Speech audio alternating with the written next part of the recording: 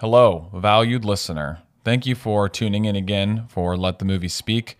Just wanted to give you a heads up. The audio quality on today's episode is sketchy at times, but thanks for hanging in there, and our guest has some awesome things to say. We hope you enjoy it in spite of that. There's no one I, is there? Why do you ask that question? You're a gayman. I'm glad you growed up a gayman. Now I know who you are. The churchyard. The churchyard on the marshes. You're the convict I gave the food to. You acted nobly, my boy. Noble, Pip, and I've never forgot it.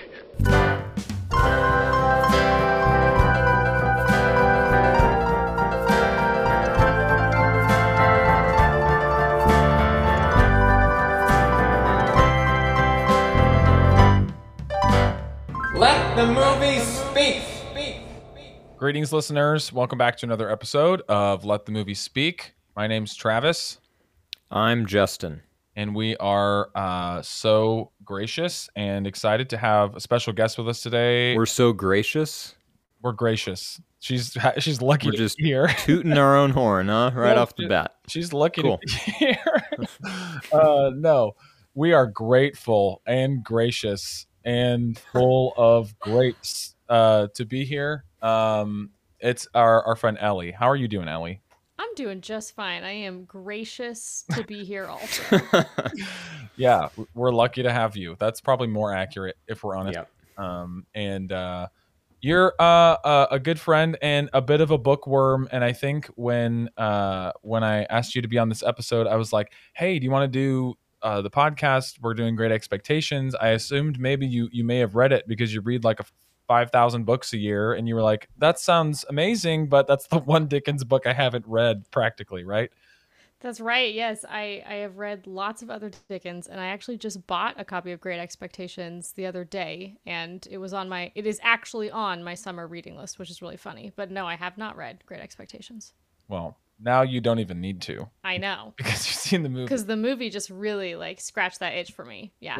Yeah, I think what's your favorite Dickens? That's a good question of what you've read. I think it's A Tale of Two Cities. Yeah. And it's funny because I have unintentionally started, really, with the longest Dickens, and I have unintentionally worked backwards from how long they are. Yeah.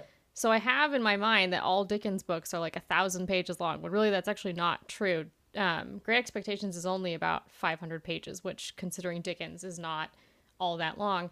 And what I tried to do with the last Dickens I read, which is Bleak House, so he published it in installments, right? So Right. he would do 2 or 3 chapters at a time.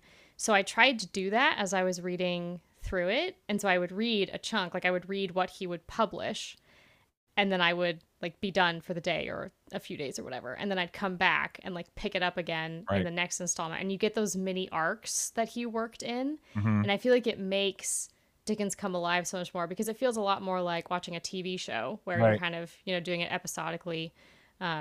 So yeah, I'm a big Dickens fan. Cool. Yeah, I to foreshadow a little bit of the conversation around Great Expectations. There's some there. I think there might be some value in that approach. Maybe not all Dickens, but this was released the same way. So before we get into 1946's Great Expectations, we're gonna do what we normally do. Justin, what do we normally do?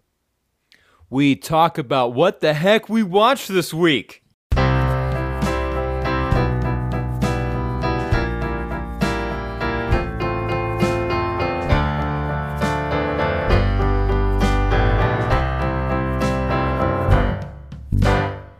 I neglected to mention the prizes.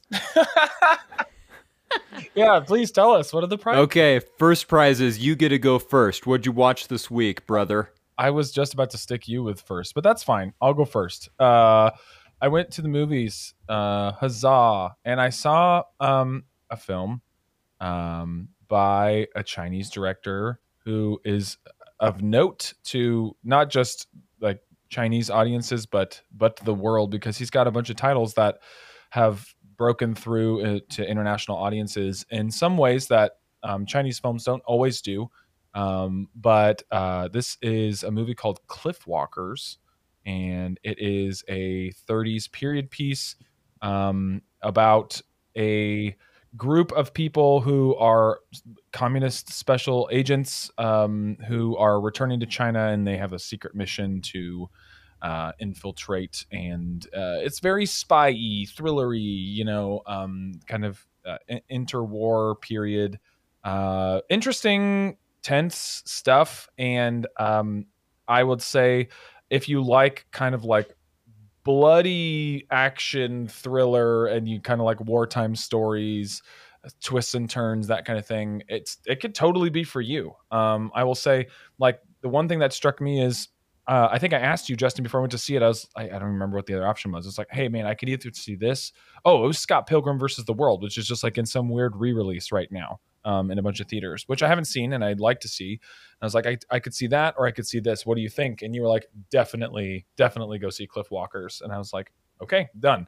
And this movie, if you hear like, oh, well, this is a, period piece thriller about, a bunch of people who are trying to infiltrate, from the from the Chinese government in to get spy and find information on the Japanese.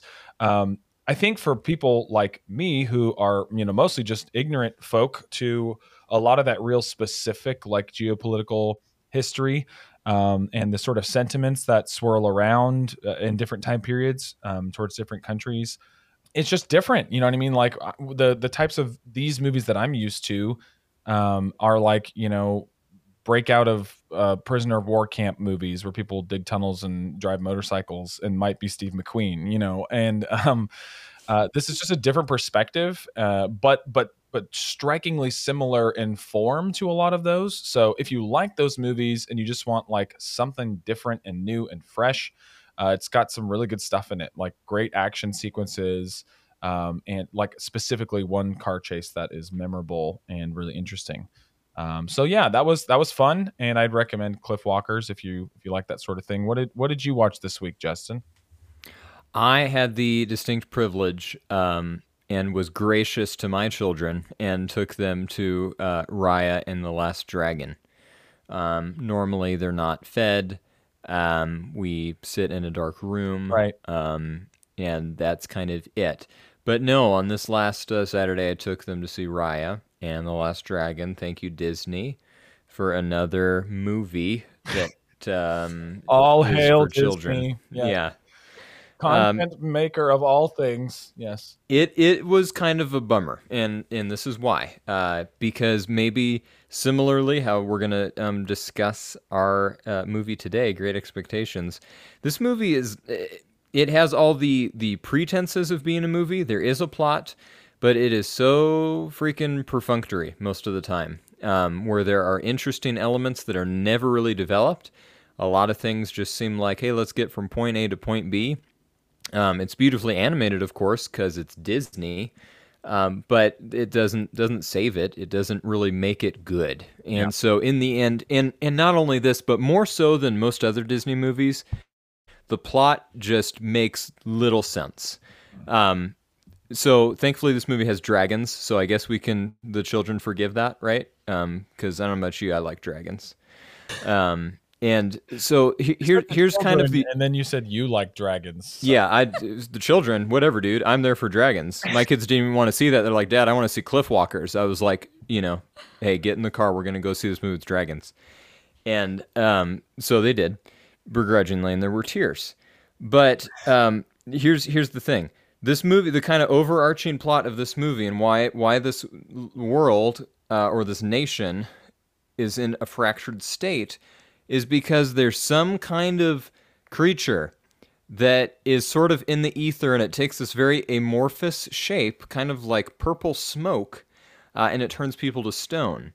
And according to the dragons, that exists because that is what is in people. That is what causes strife. As long as there are people, there will be this potentiality for this amorphous thing to take people over and turn them to stone.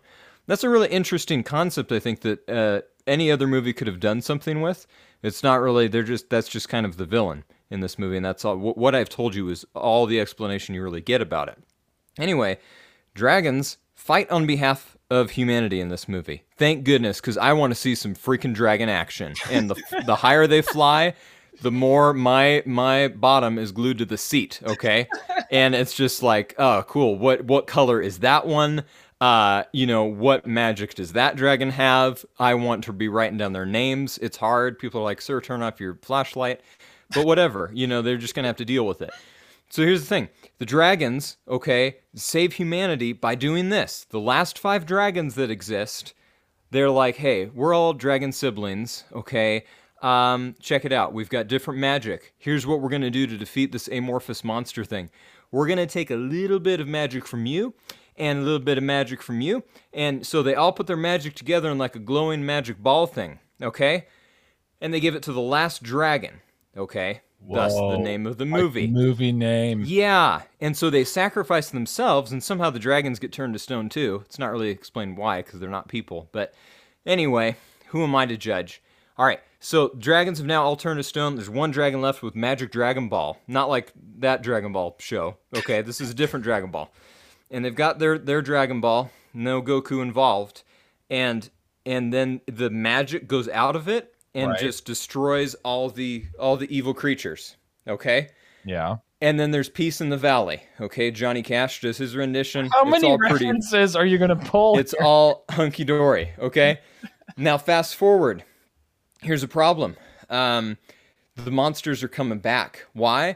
Because the Dragon Ball got, like, fractured, okay? People were fighting over it. That's going to bring some bad juju, and it does, which drives kind of the whole movie. Anyway, this super long-winded explanation to tell you that at the end, the solution to the problem is to put the pieces back together. Right. And then the magic goes out again. Right. And this time it destroys all the bad stuff, and it brings all the dragons back to life with no explanation. Cool. Whoa.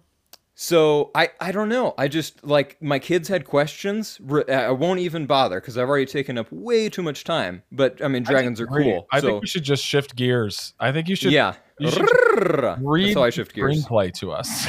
Yeah. Well, it's coming. It's coming. How much time do we have? Okay. So, here's the thing. My kids are saying, Dad, what was this? What was that? I don't know. It's not the usual, like, go get me another Coors Light. I don't want to talk to you right now.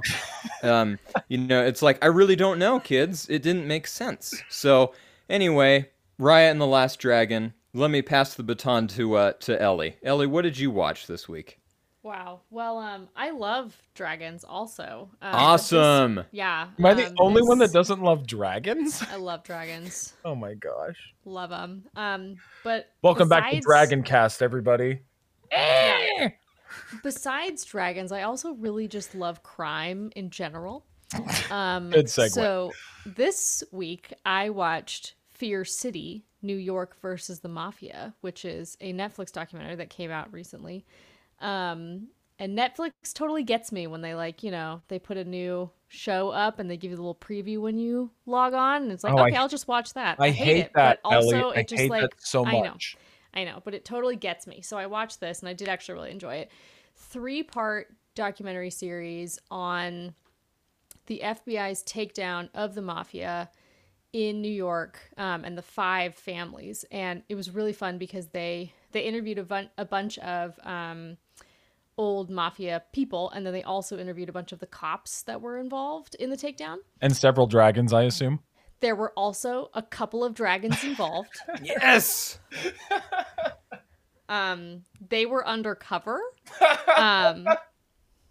And really essential to the prosecutor's case, for sure. But it was really fun because my favorite guy on the documentary was the guy who had to plant the bugs in the mafia bosses' houses.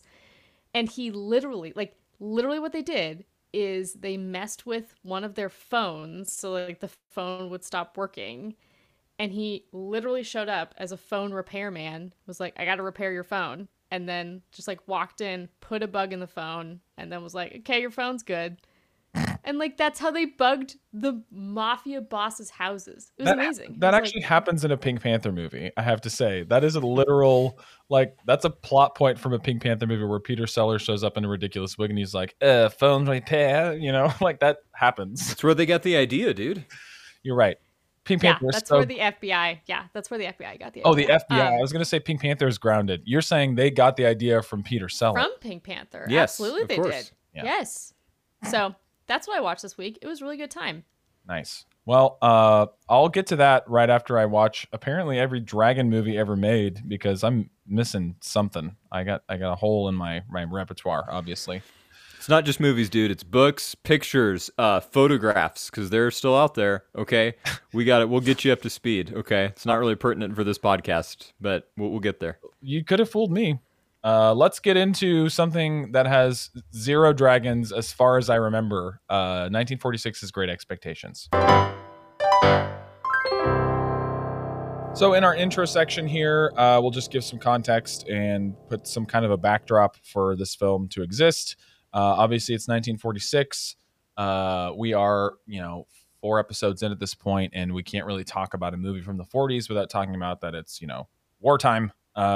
So that probably plays into this one less aggressively because this is a Dickens adaptation, other than maybe we can get into the idea of, escapism and that kind of stuff, which we've touched on before. But this is, adapted from his novel, which Ellie so astutely pointed out, like many of Dickens's works, was released serialized form, so in a periodical, and then we know it as the bound book, Great Expectations. This is, for reasons, the 5th greatest British film of all time, according to BFI. It's the first British film to win an Oscar for cinematography. It also won for art direction, and it got nominated for a couple other things. And I think the backstory to this is kind of interesting, so I'll try to be brief with it. But David Lean, the director, the reason he ended up making this movie is because he saw a stage version of this story that was adapted by and starring Alec Guinness in the role that he plays in the movie, Herbert Pocket. So he sees this stage adaptation, likes it so much that he ends up, founding this project, and he actually, adapted the movie himself, and it's not really taken from that stage script, but he brought over a lot of the people from it, including Alec Guinness and Martina Hunt as Mrs. Havisham. And this is Alec Guinness's first film role. That's probably of note. And they would go on, Lean and Guinness, to make 6 more movies together. So they were kind of a duo. What about either of you? Do you have any interesting backdrop to make sense of this thing for people? Well, it's interesting that you say that the film is not, the final script is not adapted from the stage production, because the film feels a lot like a stage production in the way that the scenes are organized and things like that. But maybe I'm getting ahead of myself. I also know that stage productions were a really important part to a lot of folks in the war era. I know that Sartre had a lot of inspiration pulled from stage production. I feel like in the war era, going to a stage production was really meaningful. So I think it's really fascinating that he pulled his inspiration from the stage production and then turned that into a film. Yeah. Justin, what about you? Yeah, good context and points. I'd just like to point out that, it all kind of comes back to the original and most important topic. And in later years, when Alec Guinness played a character we know as Obi-Wan Kenobi in Star Wars A New Hope, as it was called in the old year of 77, he is able to scare the sand people away by making the noise of a crate dragon. So, oh my god. Yeah, no, I was going to go there. I'm so glad you covered that point because it really does bring important context to the conversation. Overall, I think this, I hate you so much. This was brought about and I think perceived as more of a prestige film, right? Like a big studio piece with actors, a lot of them with stage backgrounds, which isn't that uncommon. but that brings a little bit more gravitas, and I think it's supposed to be kind of presented and received as such, and that kind of played into my my reception of it. And I don't know about you guys, but we can get into our reception of it in the next section, which is what's it saying. Justin, give us if you can, kind of a compacted, dragon-free plot summary. Oh, dang, dude. You know me too well. Okay, yeah, so here we have the story of Pip, who lives and grows up with his, older sister and her husband, who's the local blacksmith. Story starts out where he is kind of tiptoeing through a creepy-looking cemetery, and it's foggy and dark and stormy outside, and he's going to go pay his respects to his mom and dad because this is a Dickens story and he's an orphan. And alas, as he's just trying to do his, filial duties for his deceased and departed folks, I mean, we've all had it happen to us, but a convict, busts onto the scene and says, "Hey, dude, check it out. I'm going to murder you." And there's several instances of him telling him how he's going to eat his liver, or how a young man that's with him that he can't see is going to eat his liver. So he frightens the poor little Pip into getting him something to eat and bringing him a file so that he can get out of his chains. Anyway, Pip does so the next day. He even brings him a little bit of brandy. And doesn't see that guy. Well, I guess they do capture him in this version shortly thereafter, and he sees him off when he's the police or whatever have caught him again. So then he doesn't really see that guy for many years later. And at the shortly after that, he is invited to go to a Miss Havisham's house, and Miss Havisham is a very old and eccentric lady who is not related to Mrs. Doubtfire, and whom wants Pip to come and play with a similarly aged little girl named Estella, who is in her care and custody, but who is not her daughter. Anyway, dude, it's a Dickens story, so I don't really know how to give a concise plot summary here, but I'll keep going, and you just tell me when to tap out, and we'll do like a WWF thing, okay? Yeah, just broad strokes. Okay, yeah, broad. So, Pip is told later, when he's 14 or 15 or 20, I don't remember, guys, whatever. If you're still listening to the podcast at this point, he's a man now. He's a man. Give yourself a pat on the back. Yeah. He turns older, as people do when they don't die, and he all the dragons are listening at this point, Justin. So here's what happens. He gets older, and he gets some good news. Well, Pip, you know what's gonna happen now. You're gonna be filthy rich. And it's not the Beatles that have told him this. No, it's a lawyer. And so guess what? He is able to live in London and learn the ways of being a gentleman, which doesn't apparently include much more, at least in this movie, than Alec Guinness telling him things like, Pip, we don't shove so much food in our cheeks at once, old chap. It's rather beastly of you. And that's kind of it. I guess he just kind of figured the rest out on his own and bought really expensive clothes and took up fencing. I guess that's what gentlemen do in that world. Anyway, getting on with this super duper summary that I'm giving. Pip eventually gets an unexpected visitor who's the dude from the cemetery in the beginning. What? But you're saying, what? It's been so long. How would that dude know where to find him? What is going on right now? I'll tell you what's going on, okay? Here's what's going on. That guy, whose name is Abel Magwitch. Abel Magwitch was the guy that gave him all the money, okay? Abel Magwitch made buku dinero over in Australia. Okay, apparently being a shepherd. It was Argentina. I thought it was Argentina? They said Wales. New South Wales. Oh gosh. What else was I watching this week? Was that a test? The Australian mobsters. That's what you were watching. Yeah, that's what I was watching. All right, continue. Wrap it up, South America. Man. Yeah. Hey, you got it, man. I got to be off to do Braveheart next. Yeah. Or no, crap. What's the one with Sean Connery where he's the dragon? Literally called Dragonheart, if I'm not mistaken. Dragonheart. That's right. Oh man, one of my favorites. Okay, so Magwitch is like, hey, young man, check it out. I gave you all that money. Isn't that pretty cool? And Pip is like, what are you doing here? This is not going to be safe for you. I feel like, I got some bad mojo. Muddy Waters does not show up at this point. Not Unfortunately, not yet, but we're not to the end. Okay, so he's like, oh my gosh, I feel really bad for Magwitch. Let's get him out of town, and I will go with you, Magwitch. They hatch a plan to get him out in a boat so none of his enemies see him, because Magwitch has got enemies because he used to do bad stuff with bad people. You know what I mean?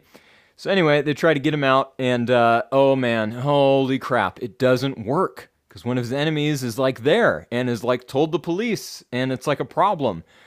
So guess what happens? When police try to get people into custody and there's boats involved, somebody's going in the water, okay? It might be because they want to. It might be because they don't want to. It might be because they don't want to go to jail. You just never know. But here's what happens. Magwitch goes in the water, comes out, he gets really sick in the body. All the body parts are not doing well after that. And so he goes to the infirmary, and around this time, oh my gosh, I think the end is in sight here. Around this time, Pip finds out, through other smaller plot points that would take me too long to kind of recap, because this is not a recap. This is just Genesis chapter 5 through 15. And here's what happens now, folks, okay, if you're still listening. If not, just fast forward like 2.5 minutes and I'll probably be done. And you can listen to somebody else talk. Okay, so he finds out, oh my gosh, Estella, love of my life, that little girl that I've been playing with like forever, she is actually Magwitch's daughter. And he's like, man, this is earth-shattering. So he tells Magwitch as he's dying, I love your daughter, man. It's like, it's going to be okay. It's not okay. Magwitch dies. Okay, so not okay for him. It is okay for Pip. He goes back, finds Estella at Miss Havisham's old house. By the way, she burned up to a crisp. She became a Dorito. And he finds her at her house by herself. And he's like, what are you doing here? I just came here to like snoop around and like reminisce. And there was like voiceover flashbacks going on in my mind. It was like kind of cool. Now you're here. What's going on? She's like, I'm just going to live here and kind of turn into Miss Havisham Jr. And he's like, no, check this out. And he rips off the curtains, okay? It's dusty, it's gross. I didn't see any dragons, which was a bummer. And Light comes in, and then Estella's like, oh, Light, okay, you want to, like, be lovers? And they're like, yeah, the end. Okay, and that's your recap. Wow. I'm giving you a round of applause. That was something. Thank you. I don't even know if segues are possible. But I will say it's a coming of age story, and I feel like we all just came of another age listening to you recap it. All that to say, I think the tongue-in-cheek recap has a lot to do with the fact that, let me just say, like from my experience, Justin, we both just read Tale of Two Cities, just happened to be reading it at the same time, and I think both of our takeaways in the end was like, first half of the book kind of feels like the first half of this movie. Like it's not bad. Like there's no bad writing, but it's like long-winded at times, right? Like it's a little long in the tooth getting from A to B or whatever. And then like the last half, even the last third of that book, especially the ending moments are like amazing. Like right. So like some of the best stuff like storytelling wise that I've ever read. And watching this movie through hour one, I'm thinking I've never like checked to see how much of the movie is left more, I don't think, than watching this, because it's just kind of dry. You know what I mean? It's just kind of dry. And I can imagine, and maybe Ellie, no, you haven't read it yet, but I would imagine someone who has read this once or twice can attest to the fact that it might have that sort of Tale of Two Cities kind of pacing, whether that's a problem or whether you're into that. And I think the best way to approach this might be just to break down a couple sequences that are of note that really have, significant events happen, and then some themes. Because like regardless of how dry the first half is and how much the second half moves, there's like taking all of it into account, there's a lot of stuff happening thematically by the end, right? Like the story is trying to say quite a bit about a few different things. Ellie, what like overall theme do you think the movie is like pronouncing most articulately? Like what is the story really trying to say to the viewer?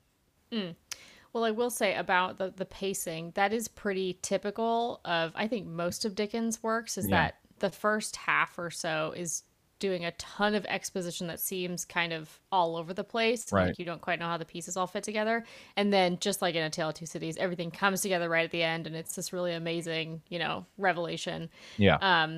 I think the movie Great Expectations has obviously that same format, but it kind of strips all of the good parts and all of the delicious parts out, and you're just left with kind of this bare skeleton where you don't quite know, what's coming next. And like the 3 sections at the beginning where you have the graveyard scene and then going to Miss Havisham's, is that what it is? Havisham? Nailed it. Oh, really? Great. Havisham. And then like all of a sudden he gets a fortune. You're like, how are any of these things related? And yeah, actually same thing. It's funny that you were checking the time because we actually watched it in 2 sittings. Oh, I did too. I gave up Yeah. after hour 1 for the day, Yep. and I had to watch the second hour the next day because I was like, Yes. I can do another hour of this, but I gotta wait like 1 day. Yep. We stopped right when he like meets Estella again. It's like, Estella! Yeah.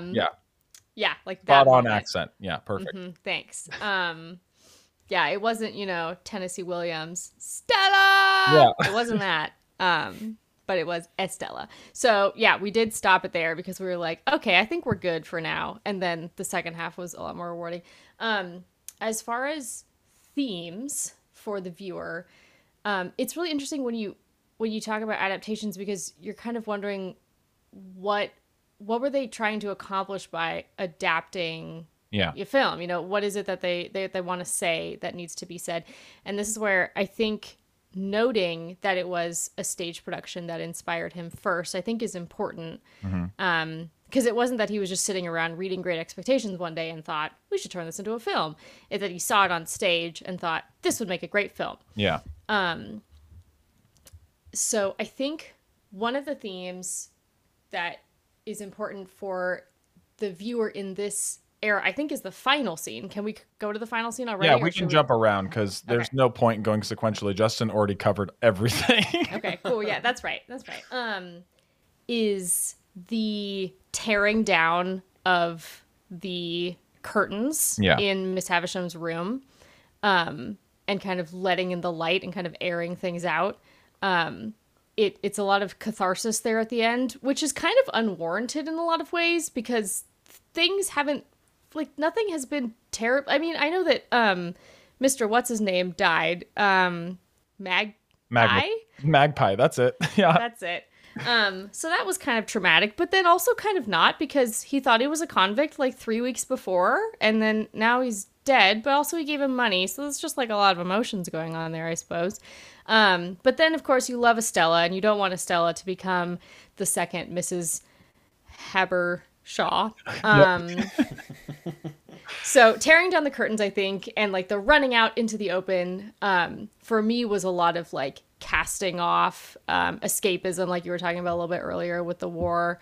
Like, let's get out of yucky London and let's just be lovers. So that's a theme. Yeah. The so the ending that you just referenced in the movie is pretty close to the ending in the book that got changed, right? So there's this whole thing that happened with the book where it came out with one ending which is more ambiguous. I don't know every detail of that, and if somebody does, please feel free to pounce and fill in the blanks. But generally, the gist of it is like you're not sure if they end up together, but he does make a stab at it, at the end. But it ends more ambiguously. And in the movie and in the revised ending of the book, there's no question. It's like, let's go be lovers, like you said. And I think there's a few characters here that we could kind of land on that are worth talking about. But honestly, I don't really think Pip is one of them. I don't know how you guys feel, but like, of all the people in the story that move parts around and get the plot going in a direction, he's so acted upon and not making a lot of choices for himself. Like, and this is to a degree in this movie, that we've said that about other like characters before, Justin. Like they just lack agency, and therefore, like I don't know how to root for them. In this case, it's like on steroids, right? Because he's in the graveyard, and a guy's like, I'm going to kill you unless you bring me bread and a file, and what, or victuals or whatever, and a file. So he does it because he doesn't want to die. That's not really like decision making. That's like forced his hand, right? He gets a little older. Well, this wealthy benefactor wants to finance you becoming a gentleman. Okay, great. I guess I'll go do that for a while. And then, oh, hey, you have this much money, per annum, per year or whatever. Well, now you're going to have this much money per year. Oh, well, your benefactor is, it's Magwitch. Surprise, surprise. And, all of this stuff that's happening to him, he's not really making any decisions, you know what I mean? Like as a character. So I don't really know how I'm supposed to be interested in him, because he's kind of just like a ball in a pinball machine, kind of being bounced around the story.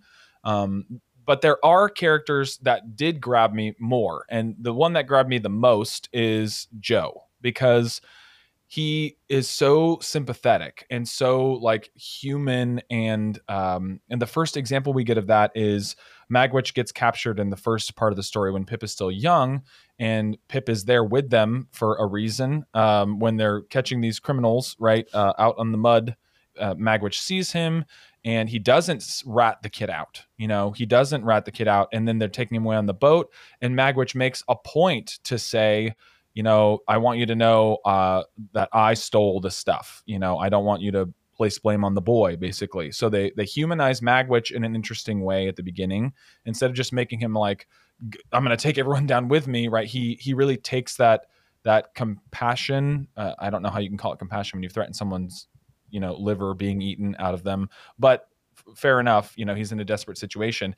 But in that moment, we see Joe show him like real mercy, right? Like Joe says, I would never wish you to starve no matter what you've done. You know what I mean? So immediately I'm drawn to this character because he does something that he doesn't really need to do from a narrative perspective. He could have said, you dirty villain, why'd you take our stuff? Be gone with you. And he does the opposite. And then later on, the moment that I liked with him is a specific line of dialogue, which kind of leads into another theme, which is just, class. Obviously, we have like lower class folks and aristocratic folks, and this whole idea of being gentlemanly or whatever. Like the character of Estella is really pushed into this life of like loveless, relationships, and building a network of important people around her, but she just has really no ability to make her own decision, or no care to make her own decisions. But when Joe visits him in London, he comes and he even says, I think it's a good voiceover actually, he says like, if I was honest with you, I would rather have not met him because he looks so awkward in his suit and whatever. Joe comes up to his apartment. He says a really quick thing, and then he's like, I have to go. And he's like, you're not going to go. You must stay and have supper or whatever. And he says, I'm in the wrong clothes, Pip. Right? Like there's this, I think that's really kind of beautiful, honestly, because he looks it and then he just says it to the audience, and you just see like this man who really does have some real compassion and real pathos or whatever. He recognizes the disparity there, and he's like, I can't coexist with. I love you, I still have compassion for you and care for you, but I can't exist with you anymore. So there's class stuff in here that's interesting as well. Justin, what do you think about Joe Gardry, played by Bernard Miles? Yeah, I found Joe really captivating in the children's version I've read, ad nauseum, and in this too. I think he is probably the most human. He's the one person you can really root for, I think, who's given enough, where you have an option to root for them or not, unlike a lot of other characters. I also enjoy some of the nuances with Magwitch that exist in this film and in the source material. Just Magwitch's explanation, like Pip asks him pointedly in this film, why would you bother helping me? Why would you give me all this money? When all I did was really give you some food. And he said, I had a kid once and I lost her, and I don't really want to talk about that, but I kind of thought of you as my kid when I saw you out there, you know. And so in the fact that he knows, and in his dying breath, that his daughter does live, and that she and Pip might have a future. I don't know. There's something redemptive about that, I think. Even if it doesn't redeem Magwitch, you know, I feel like it is communicated that in no way exonerates Magwitch, but it does put him at a greater sense of peace than I think that character has really ever known. Yeah. So I it's a small thing, really, and if that had taken up more of the movie, it'd probably be a much better movie. Or if something, even if it's Joe, you know, if this story was told from Joe's perspective, it'd be a lot different, obviously. Right. But frankly, it might be for the better, at least on film. Yeah. I think that the familial themes are the ones that stuck out to me like almost all the time, right? Like this, like you can't really get around the fact that this is a story about like lost family members, or like you can kind of break down every character in this story to like foster parents of some kind and like lost children of some kind, and like an adoptive sort of element thrown in there, and in all kinds of ways, right? Like Miss Havisham, she has Estella who she's taken in. Magwitch, in a way, becomes this father figure to Pip, at least financially. You know, this is how he is trying. You know, like you said, Justin, it's not like perfectly redemptive, but he is trying to repay some sort of debt of mercy and compassion in a sort of a paternal way.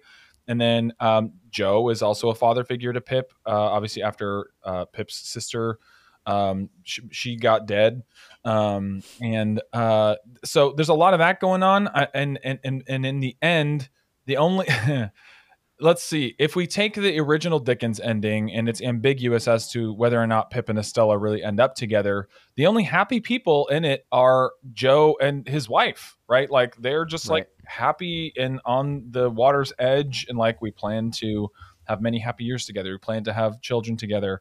But like my frustration, especially in the first half, but really to the end, is like, are these characters that are supposed to be the most important, are they going to take power over their own story, or are they just going to keep like being acted upon? And one example of that is like, does the debt matter? You know, like there's this whole thing about a certain amount of money a year, and he racks up all this debt, and then it's like, why? Like at the end, it's never like he's crushed under the weight of his debt. It's usually he just gets more money, you know? So like, I don't know what I'm supposed to do with that, other than just to sort of build up the specter of who is the benefactor.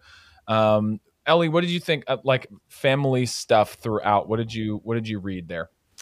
Yeah, I thought the relationship between the country and the town Yeah. was really interesting to watch unfold, because it seems like the town, which is where Pip goes to become who he wants to be, is in fact where there isn't much to find. Like he is hollow in the town. He racks up debt, which, by the way, like has so much is left out of the movie from what I know of the book, and maybe this is in the children's version. Justin, I'm curious to know if it talks about how he like squandered all the money that he was given. Really just hinted at in the movie. It's right. like a passing point. Right, but I think that's actually really important for Pip's character development, of which there is none in the movie. It's just like, oh, you overspent? Look at all these debts. Well, you had 250 pounds a year. Now you're going to have 500. And it's like, what? Is he being rewarded for going into debt? Like that was confusing to me. So, you know, he goes to town, and Joe's uncomfortable in town, and he's uncomfortable with Magwitch in town, and Estella and him don't get along in town. And then you go back to the country, and of course, there's still problems in the country, but then Joe and Biddy are in the country. Pip and Estella come together in the country. So there's this nice division between the two, and like what is real, and what is there to cling on to? Is it in the country or is it in the town? Mm-hmm.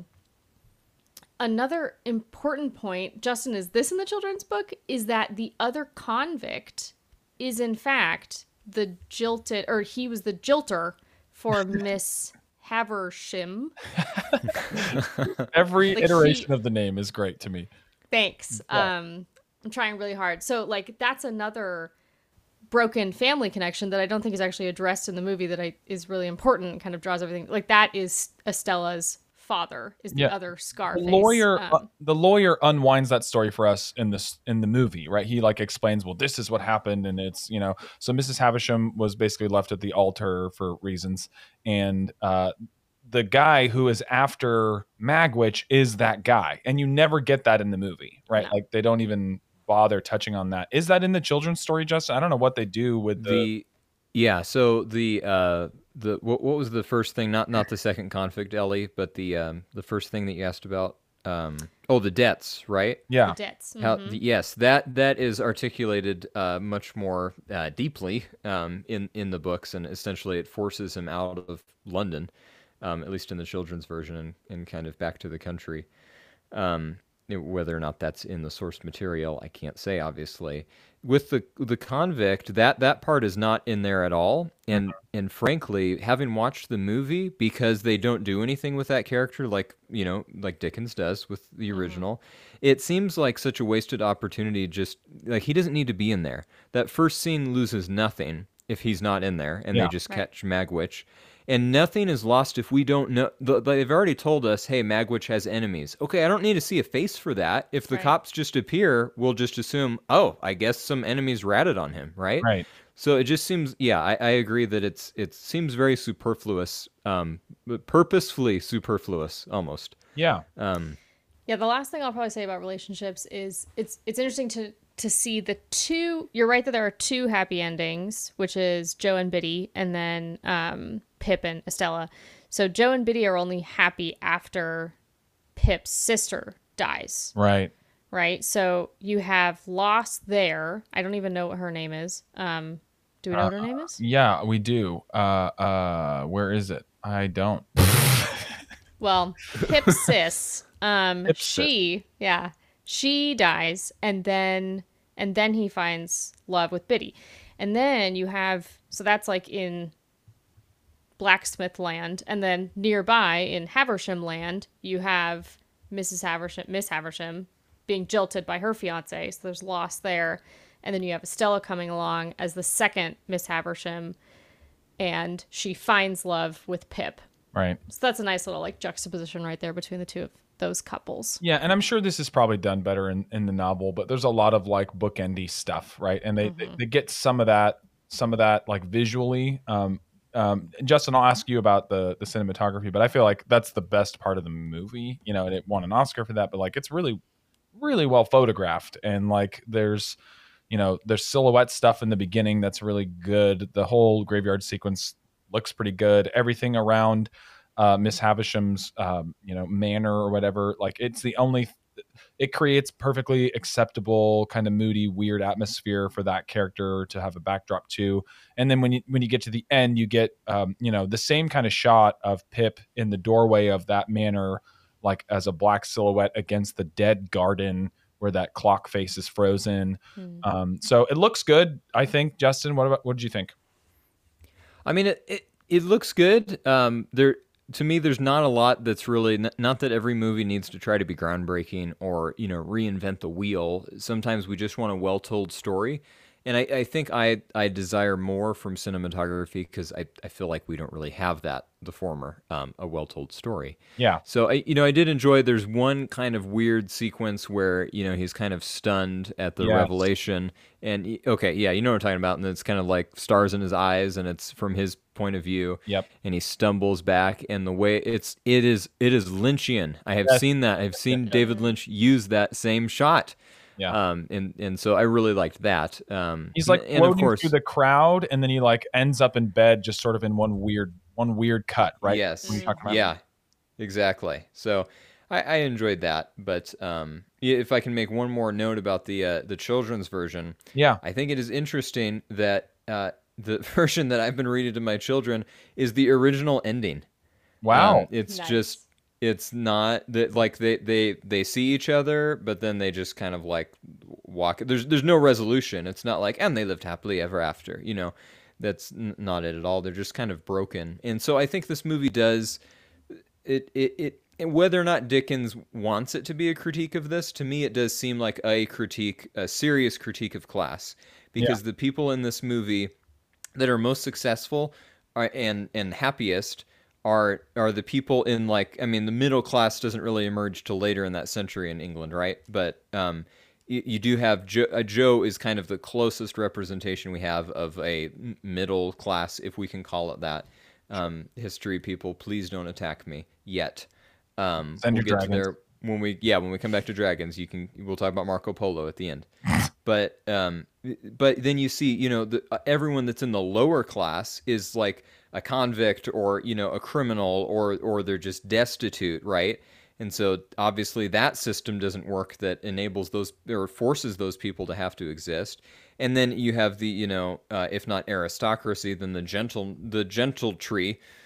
Gentry is all just so vacant and so consumed by materialism and by their money that they have no heart to step out and to be, you know, to lend a hand to any of these people. Generally speaking, I guess you could make the argument that Mr. Yeager's, the lawyer, does what he can by saving Estella, but in other avenues, obviously, he doesn't do anything. Yeah. So I think if there's anything that could be gleaned even from this movie with regards to that, I think Dickens is saying, possibly, the class, it doesn't work. This is a broken system. And I mean, a lot of his other works, I think, dive more deeply into that. Ellie, you could I can think of vaguely of two where that is kind of core to the plot, but I can't recall now what those are called. But I appreciate that I think that's why Estella and Pip are kind of vapid, because maybe that's what Dickens is saying. Like, that's what this lifestyle, that's what this is. Yeah. It doesn't prepare you to be a real person, to have agency, to think of your fellow man. You have to be Joe. You have to actually work for a living, and you got to get your hands dirty, and you got to actually, you know, be confronted with uncomfortable situations where you have to make sacrifices and make hard decisions. That's what makes us human. Having a boatload of money and being able to go out on your private yacht and go fencing every Thursday does not. It actually alienates us from our fellow man. So whether or not that's what he meant, that's what I think it might be saying. Yeah. Okay. Lightning round time before we get to the what's it saying section and wrap things up. I just have a couple things here, and if you have a quick comment on them, go for it. I love the shot of Magwitch in the doorway when we find out that Magwitch is a benefactor. So that's good, I think. Did you both think it was good?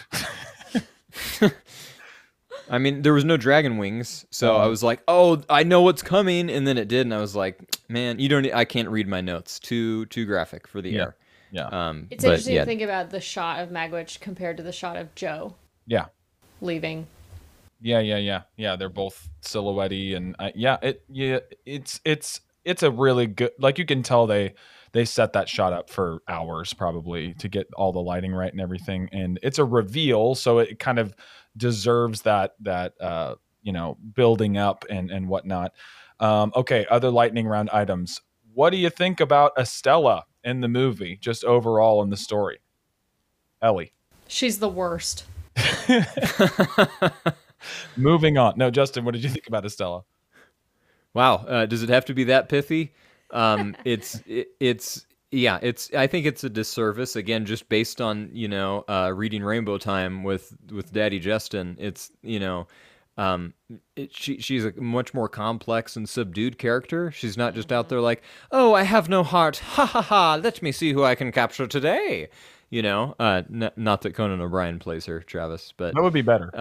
It would be monumentally better. So I don't think it's an acting problem. I think it's a script problem where she's not the character. Like, how could you grow up under Miss Havisham and then be like, okay, time to be a social butterfly? You know, it 2 and 2 make 5 in this movie. Exactly. I completely agree. I think that the whole switch up from when she's like flirting with the guy who, you know, eventually jilts her, saying like, "No, I only have eyes for you, Pip." Like that whole scene with the dancing.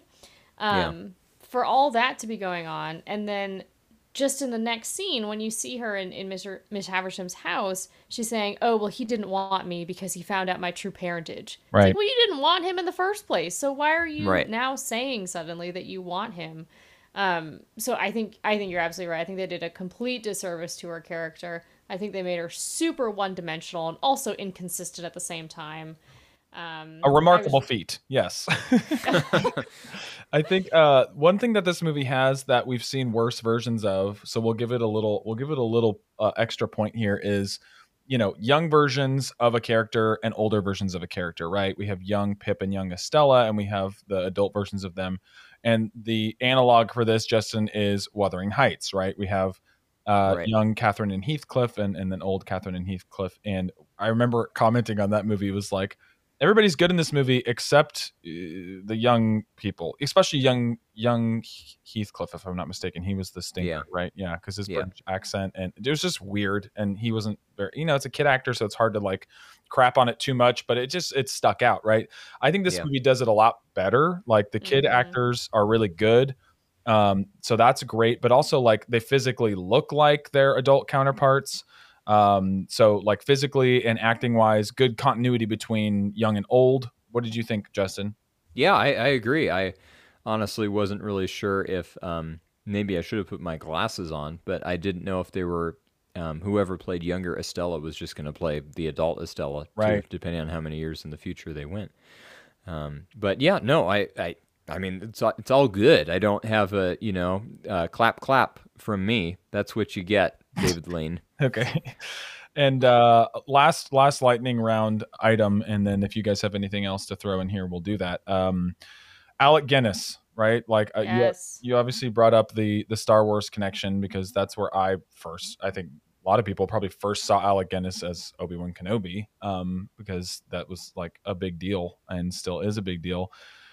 And it's just kind of blah, like I don't think he's bad in this, but it's just not a lot for the character to do, kind of a thing. It's like a cousin of David Niven in any movie that we've seen. In Wuthering Heights, if you will. But like he's not bad. He's doing everything he can, but like, what does he get to do? He gets to be in the apartment in the flat with Pip, and he gets to tell him, not to shove too much food in his face. The only thing I thought was they're definitely going to use this footage to CGI a young Alec Guinness face on something in the future. Yeah. What was your take on Alec Guinness here, Ellie? Yeah, it was so funny when we realized it was Alec Guinness. We were like, wait, go back. Yeah. What was that? Hold on. Yeah. Because neither of us had ever seen him in a role so young. It was really fun. Kyle was also commenting that, my husband was commenting that he's like, I've never seen Alec Guinness smile in like hardly any roles. So that was kind of fun to see a different side of him. I also feel like they did a disservice to Herbert, because that relationship, like the friendship between Pip and Herbert, I feel like should have been so much richer and should have given so much more. And we're talking about all the different relationships in Great Expectations. That one is just kind of like one that's along for the ride, and you don't really get much more out of it. But it was really fun that it was Alec Guinness, and also fun that it was him that was in the stage production who moved on to the this is his screen debut. I mean, so that's of note, but it's sort of like, someone popping up in something else, and you're like, oh look, that's that person, and they're gone. That's kind of it. All right, anything else in what's it saying? Anything we didn't cover, Justin or Ellie?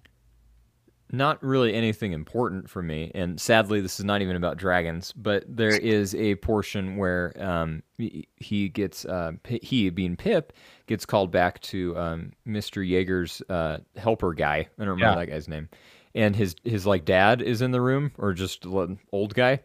Yeah, and he is deaf, and it's a Coen Brothers moment, really. So weird. It's just great, and that's one scene I think. Which really indicates that the movie overall is kind of lukewarm and kind of dead, unfortunately, because that scene that's alive, just for the presence of that one character and them actually interacting with him. Yeah. Everyone actually has agency in that scene, which is really, I'm not even trying to make a joke. It's just like they choose to interact with this guy, and, the rules of the game are just nod at him every now and then and he'll be happy. And it's like, who has not interacted with that person, either in a foreign language or your old uncle, Like, right. I think most people have had a similar kind of experience. So I enjoyed that for the... That was my favorite scene in the entire movie. I loved it. We were dying. We were laughing so hard. Yeah. It was great. Yeah. This is a romp, let me tell you, folks. If you want a good chuckle... Just scroll to minute, whatever, hour and 40 or whatever, hour and 20, whenever that happens. And Yeah. Okay. One last thing, because I remembered it. I think that from a filmmaking perspective, they really nailed the hanging thing. The moment where he's in, Agreed. Nice. yeah, he's in the office. He's talking to the lawyer, and he looks out, and he's sort of talking about consequences and whatever, like some meaty stuff or whatever. He looks out, and there's people, at a gallows, and there's a huge crowd around. And we've seen this done a lot of different ways on film too. I think it's really well done in the Coen brothers, to bring it back to the Coens, their True Grit. There's a similar kind of sequence, but he looks out, and they're kind of finishing whatever chit chat happens before you drop the floor out of people's gallows and hang them, and you don't hear anything. You know what I mean? You don't hear like snap, crunch, none of that. He looks, and then we see Pip only, and then we've seen the crowd, and then we hear nothing, and then like applause just erupts, right? And he has to turn away and wince, and the juxtaposition of the crowd just being elated while we know something horrific just happened is really powerful, I think, and interesting. I think we hit all we tackled all the dragons in this story, and we're gonna wrap it up in our section called "Is It Worth Your Time?" So we have a patented question here, and I'll start off with our gracious guest, dragon expert 2.0. The key questions here are, is it worth your time? And if you would rewatch this, how often would you rewatch this, Ellie? Okay, I'll put both questions together. Nope, that's not an option. Well, sorry, that's what I'm going to do. Go I think that I was trying to figure out like when would be the perfect time to watch this movie. And I think it would be really late at night in October. Because it's like kind of spooky, but also like it's okay if you fall asleep halfway through. So it's like one of those movies that you might have like a cup of hot cocoa. It might be Halloween or like close to Halloween. And you just kind of want to put something on in the background. And if you fall asleep, it's not the end of the world. So would I rewatch it? Yes, late at night in October. That's what I'm going to say. Every October, or just like when you're 40, you might watch it again? Not every October. Definitely not every October. But I'd say like, how every now and then you like kind of pick your head up out of the sand. You're like, oh, I haven't seen that movie in a while. It's like one of those. All right. Perfect. Justin, how about you? Man, well, that was great, Ellie. You put me there in the scene. So congratulations. I guess we'll read about that in your upcoming novella. Simple Simon over here thinks that I probably wouldn't watch it very much. Sure. Okay. Yeah, it's not a very good movie, in my opinion. It is vaguely spooky, but it's very bland. And if you enjoy salt on your meat like I do, and we don't eat dragons, don't even go there, Travis, okay? Protected class, okay? Not freaking funny. I'm not buying it. But if you enjoy salt on your food, whether it be meat or vegetables or a starchy carbohydrate, then you will not enjoy this movie. Case closed. Okay. Well, I'll steer away from. I had some food metaphors planned too, but I'll table those. And just to say, I generally like Dickens. I know it's probably cliche, but like I love A Christmas Carol. It's just a really good story, and I think there's a reason that it's been adapted more than probably anything ever on stage and in film. And I think the stuff that he attempts to say about like class and people and coming of age, the coming of age thing is pretty common for him. Is usually worth your time. I'm not a big fan of the form here. Like this kind of big budget studio level kind of prestige picture, top 5 BFI list, whatever you want to use to kind of hold this thing in high regard. That doesn't do it any favors. And the tonal inconsistencies where it doesn't quite go dark enough when it should, make the first hour bland, make the second hour feel kind of too compacted with all the themes to digest them properly. Sorry, that's food again. But I would not rewatch this. although I'm not like upset that I watched it once. I didn't feel like it was a total waste of time. So if you're the kind of person who you want to kind of tick the boxes of important films or, you know, kind of big prestige adaptations, it could be worth your time. But I would rewatch this none times. From a pacing perspective, if at the hour mark, I'm like, oh, Miss Havisham just burned to death, and yay, I'm on board. That's probably not a good sign for the pacing of your film. Well, we read all of David Lean's 2-hour Great Expectations, and it was a little hit and miss. Ellie, thank you so much for joining us. Did you enjoy it? Yeah, thanks, Ellie. I had a great time. Thanks so much for having me, guys. Yes, I think we'd be happy probably to have you back again in the future. Yeah. Next week we have The Big Sleep. We have a guest coming back. Who is that guest, Justin? It's anytime. Yes. Buckle up for Bogart and Bacall, everybody.